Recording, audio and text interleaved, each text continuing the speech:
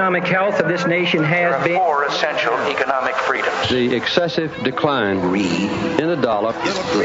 So late rally on Wall Street. Too big to fail. Grow the economy. Growing the economy. It's amazing what's been going on with the economy. Welcome. This is Money Talks. Money Talks.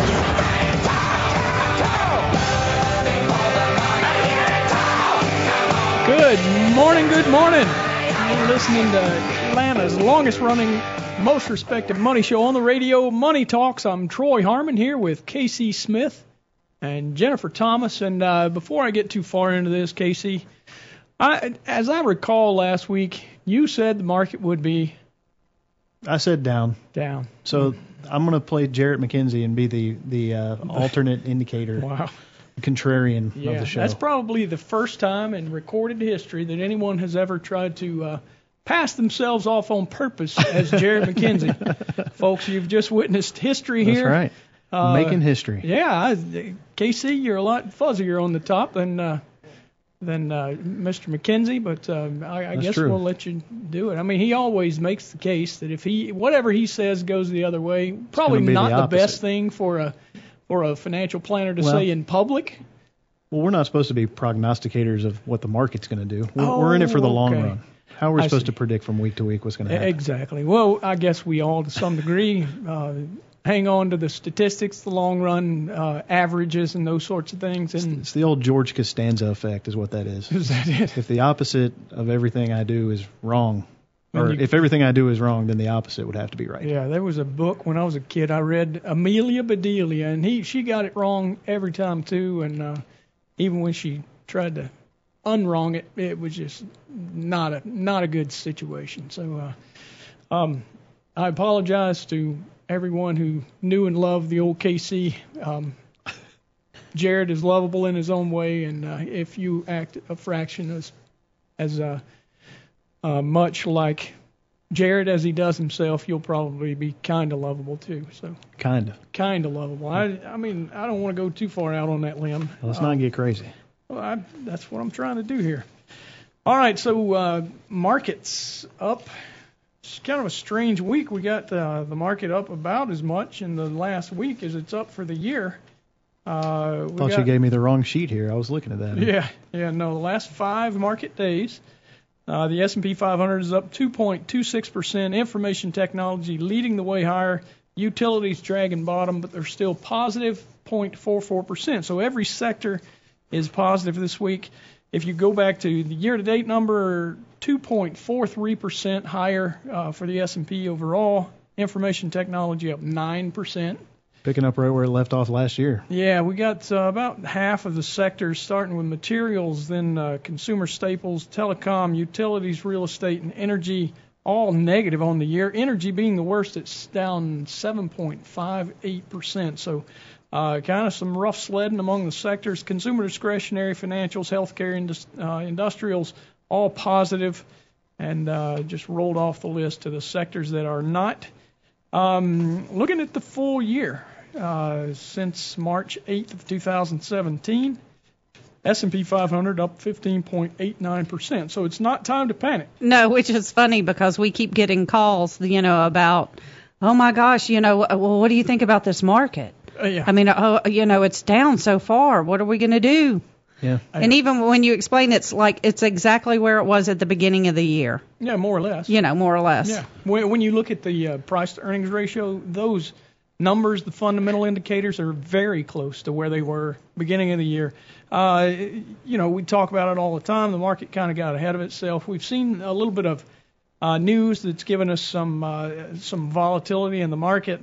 But at the end of the day, we were up over 7% at the end of January 2018.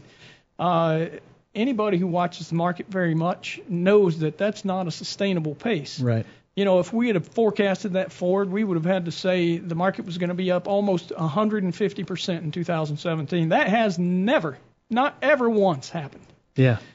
That would be a pretty good return. We'll go with that. Yeah, well, I mean, honestly, if we ever see that happen, and I'm not a guy who ever calls for this, but I would consider going to cash, buying me some bonds, doing something. That's just crazy. That would be crazy. But if you look at the sectors that are kind of lagging here, utilities and real estate being two, other than energy, which is sort of its own animal, utilities and real estate highly impacted by interest rates.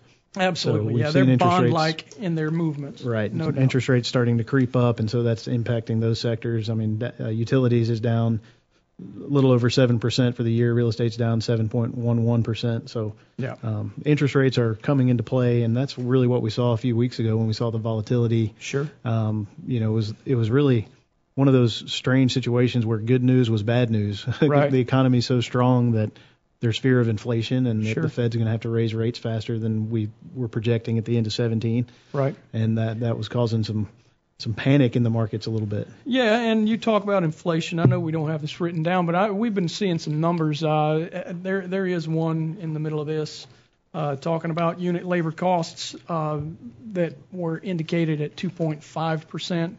I saw some other numbers this week where we were seeing numbers around 2.9% wage growth in certain measures. Not the CPI or PCE deflator, which are the official indicators of inflation, but nonetheless, we're still seeing some fears that yields are going to rise to try to beat down that inflation. So wouldn't be surprised to see it. I mean, we had our last recession in 2009. We're 9 years out. That's pretty extended time for a recovery from recession. But again, they don't die of old age. It's usually the Fed trying to keep inflation in the box with raising interest rates that actually kills these. I don't blame it on the Fed. They've got reasons to do what they do. But, when you have costs of input goods as well as costs of capital, which is what happens, costs of capital increase when you have interest rates rise. When you have both of those working in tandem, it starts making profitability of corporations contract a bit, and next thing you know, you got a recession. Well, we're not talking crazy amounts of inflation, though. No. I mean, it's still that their target is 2%. We've been under that for a long period of time, right? Which has allowed them to keep the interest rates relatively low, very low, historically speaking. And then, any sign that it might be creeping up toward the 2% target, and it's just mass hysteria. It seems like people going crazy, and I mean that's a really healthy level of inflation, wouldn't you say? It is, yeah. I mean, their target is 2%. We're not over that 2% with the official indicators at the core. We're not, I think 1.8, 1.9 is about as high as we've seen it lately. Right. So they're not even to their target. The thing that they do, though, is try to catch it before it gets out of control like it did in the 70s. Sure. And, think about this. The Fed's overnight lending rate is what, 1.5 right now? Yep. In 1982, Paul Volcker spiked that rate to over 19%, the overnight lending rate among banks. Can you imagine? Unbelievable. Yeah, but it worked. I mean, it's what it took to get that stagflation we had dealt with through most of the 70s to subside. So we're nowhere near anything like that. Basic fundamentals still look pretty solid. In fact, let's go to some of those. ISM non-manufacturing index slipped a little bit in February to 59.5 from its January number of 59.9. The business activity, although increased, and new orders were up as well. We still have an estimate now. ISM has given us an estimate of 2.4% GDP growth in the first quarter. We talked about that a week or two ago, where the Atlanta Fed had talked about 5.4%, and then they brought it down to 2.5 last fourth quarter. So end of last year, we see a number that's about 2.5. So it's talking about in line. Our first estimate there was 2.6. We get the factory orders. Weakness was a little bit broader than expected. But non-defense and defense segments were the main blame there. Core capital goods segment orders fell 0.3%. Shipments in non-durable goods were trending consistently higher. thanks to high demand. So again, it's one of those reports that gives you kind of a mixed bag. Mortgage applications, we look at this quite a bit. It is winter, so, when we see this one a little bit weak, a lot of folks don't go out and buy houses, especially in the Northeast during this time of year. But the index was up 0.3%. Refinancing rose 1.5%. That's a little surprising. It is. If you look at the purchases, though, it was down 0.5%. Yeah. So, folks, I guess, with higher interest rates, maybe they've been prompted to get off the bench and go do something. It's amazing to me that they wouldn't have done it before now, but, sometimes things happen. Productivity and costs now shown to have been unchanged in the fourth quarter. Previously were down 0.1%, so that's a positive revision.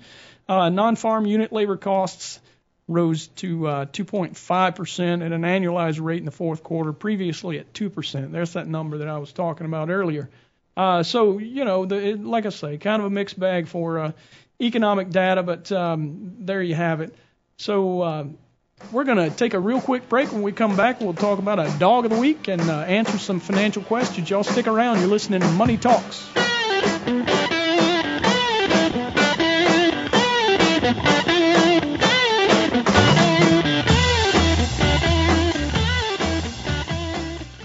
All material presented is compiled from sources believed to be reliable and current, but accuracy cannot be guaranteed.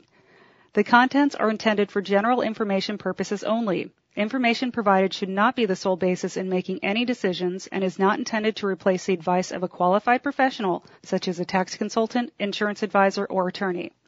Although this material is designed to provide accurate and authoritative information with respect to the subject matter, it may not apply in all situations. This is not to be construed as an offer to buy or sell any financial instruments. It is not our intention to state, indicate, or imply in any manner that current or past results are indicative of future profitability or expectations.